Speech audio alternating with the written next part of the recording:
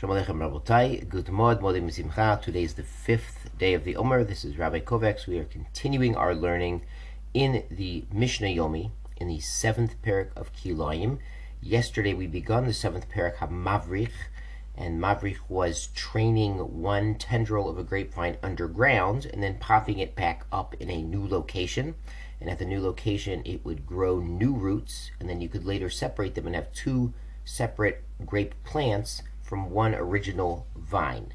And in the second Mishnah, we mentioned that a grapevine that dried out, it's a sort of Eina Mikadeshet, meaning you can't plant other species within the radius, whether that's 6 tefachim for one grape or 4 amos for a kerem, for a vineyard, of a dried out vine, because it looks like a real vine. But if you did, it's Eina Mikadeshet. It doesn't make it usser as kilayim, where you have to burn everything, the Isser Deraisa.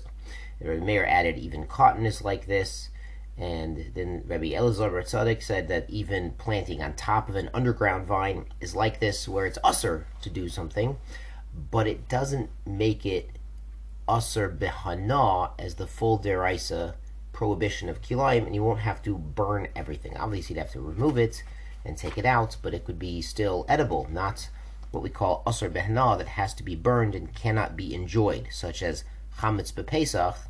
A Jew cannot have any enjoyment from it, so you can't feed it to your animals or sell it to people either. So now picking up at Mishnah Gimel, continuing this theme. Eilu osrin v'lo mekadshin. These are things that are usser.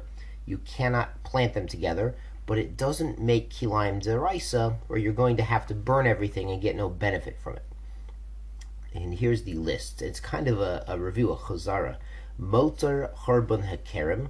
So the leftover space of a clearing in a vineyard. Now we had this in the first Mishnah in the 4th parak. We had the karachas hakerem. This is the same issue, where you had, if you had 16 amot clearing in the middle of the vineyard, you could plant there, but you needed to have 4 amot buffer because there's still a kerem on both sides, all around it. And if you had leftover space in the middle, if you had 8 amot, according to Beit Hillel, you could plant something else. But what if you only had 7 amot in the middle? So if you only had 7 amot, well, you're not supposed to plant anything there. But if you did, it's not within the vineyard, because it's not within that 4 amot of avodat hakerem, of the workspace of the vineyard. Motar mechol hakerem, the leftovers of the border around the vineyard.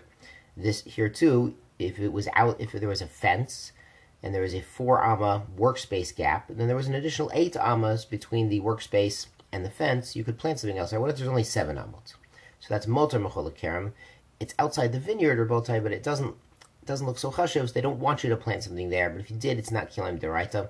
Motar piske aris, the leftover space of the break in an aris, in a trained vine. That was the 6th parak, the 6th Mishnah, where you had 11 vines in a row, and then the middle one, for instance, was dried up, died, ripped out. So then there was a space in the middle. Motor apifyarot, the leftover space in a trellis. Remember, that's the 3rd Mishnah in the 6th parak. You trained your vines over a trellis, and the trellis becomes bottle to the vines, so you can't plant anything else under it. But really, it's only fully usher as kilayim deraita under the vine itself. Under the trellis, even though the trellis is bottle to the vine, it's usher to plant something else there, but it doesn't make it usher behana, that it has to be burnt. Aval tachat gefen, but underneath a vine itself, that would be usher. We're going to see, and that's the 9th Mishnah in the 6th parak. If you have a vine stretching out through the air past your trellis or past your fence, and it keeps going past the 4 amos, so to plant anything under that is still usher, or a vine stretching from one tree to the other. Under the vine itself is usher. Avodat hagefen, and the workspace for one grape plant. So remember, under one plant is 6 tefachim, because it's not legally a vineyard. The arba amot shebakerem, and the 4 amot around a vineyard, the workspace of a vineyard. Re elu mitkadshot. These do make kilayim deraisa, and it's mekadesh in the bad sense. Pen to kadesh. If it grows in the state, you have to burn it in a fire because it's aser behana. Onto Mishnah Dalet, and we're going to see this one is a bit of a mind blower. Some versions of Mishnah combine Dalet and Hay. They list Dalet Hay, and then they list them both together. and we're going to find out why, God willing, in tomorrow's Mishnah. I'm going to try Bli Neder to post it this afternoon because it's Erev Yom Tov. But on to Dalet, and we'll see why this is so interesting. Hamsochech et gofno al gabe tfuato shel havero. So a man who trained his vine, he moved his vine, he made it schach, like schach of the sukkah, but he put it over the grain of his neighbor's field. So apparently there's some sort of machlokas going on. He says, I'll show him, and I'll take a grapevine and stretch it over on top of his wheat. Hare ze kiddush. This makes kilayim deraisa. V'chayev b'achriyuto. And the one who stretched his vine over there has to pay for the damages to the wheat that now has to be burnt because now he's put his vine over that guy's wheat. Rabbi Yossi, Rabbi Shimon omrim, ein adam mikodesh davar she'enu shelo. Rabbi Yossi and Rabbi Shimon say a person cannot cause kilayim in property that's not his. So it's very interesting. The Bartan Nura says that he points out that every other Isser in the Torah, we do say Adam Oser Davar She'enu Shelo or Adam Mikodesh Davar She'enu Shelo in this case. But for instance, if Reuven's making a cholent and he's left the lid off his cholent and Shimon, his neighbor, hates the guy, God forbid, you're not allowed to hate another Jew unless he's like, involved in avodah zarah. But he throws a stick of butter into the hot cholent. Now that's Asur Deraisa. Now Reuven didn't want any butter. He didn't want any liquid, any cholov in his cholent. Obviously, he doesn't want that. He wants to eat the cholent for Shabbos or Yom Tov. But his neighbor threw a stick of butter into the cholent. It's Asur. There's nothing you can do about that. You can't say, well, I didn't want the butter there. That guy's my neighbor, and this is my cholent, and how could he Asur my cholent? No, the molecules of that cholent are Asur Deraisa as Basar B'cholov. Stick of butter in the cholent. There's nothing you can do or say about that. But Kilayim is a little bit different. Kilayim is a little weird because the argument is, the Bartan Nura points out, it's karmecha. Kilayim. It's your vineyard. It implies you have to own, that one person has to own the vines and the other plants involved. So it sort of implies that if one person would take vines into another person's property, maybe that doesn't count as kilayim. It's karmecha. It's the possessive, your vineyard. And the other Mefarshim, there's actually 29 Mefarshim cited in the Sfaria on this one Mishnah, to give you a sense of there's a lot going on under the surface here.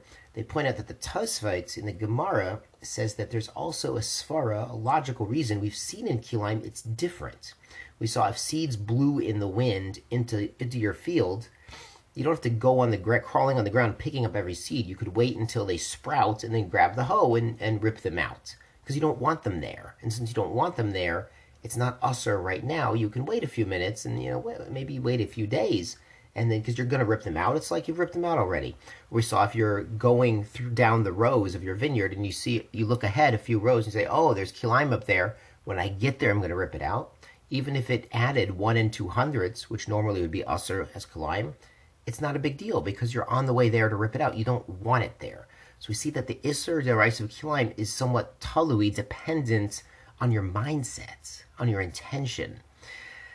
So it's a very interesting observation that Kilayim, Karmecha, and its dependent on mindset could be different from every other Isser in the Torah. And it makes it very interesting. However, the Bartan Nura and the Rambam Pascha and the Halacha here is not like Rabbi Yossi and Rabbi Shimon, which again is a little odd because we often say that the halacha is like Rabbi Yossi in the Mishnah because Mishnah Rabbi Yossi Kavanaki.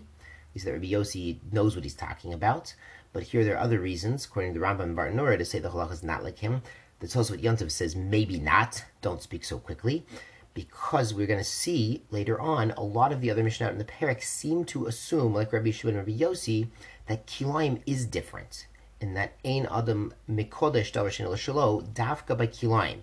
But recall, by every other Isser in the Torah, if somebody else throws the butter into the cholent or pours the milk into the fleishigs, it's game over. So don't go doing that. So have a happy and healthy Yom Tov and a Hag Sameach, and keep the butter out of the cholent. Shkoyach Rabotai.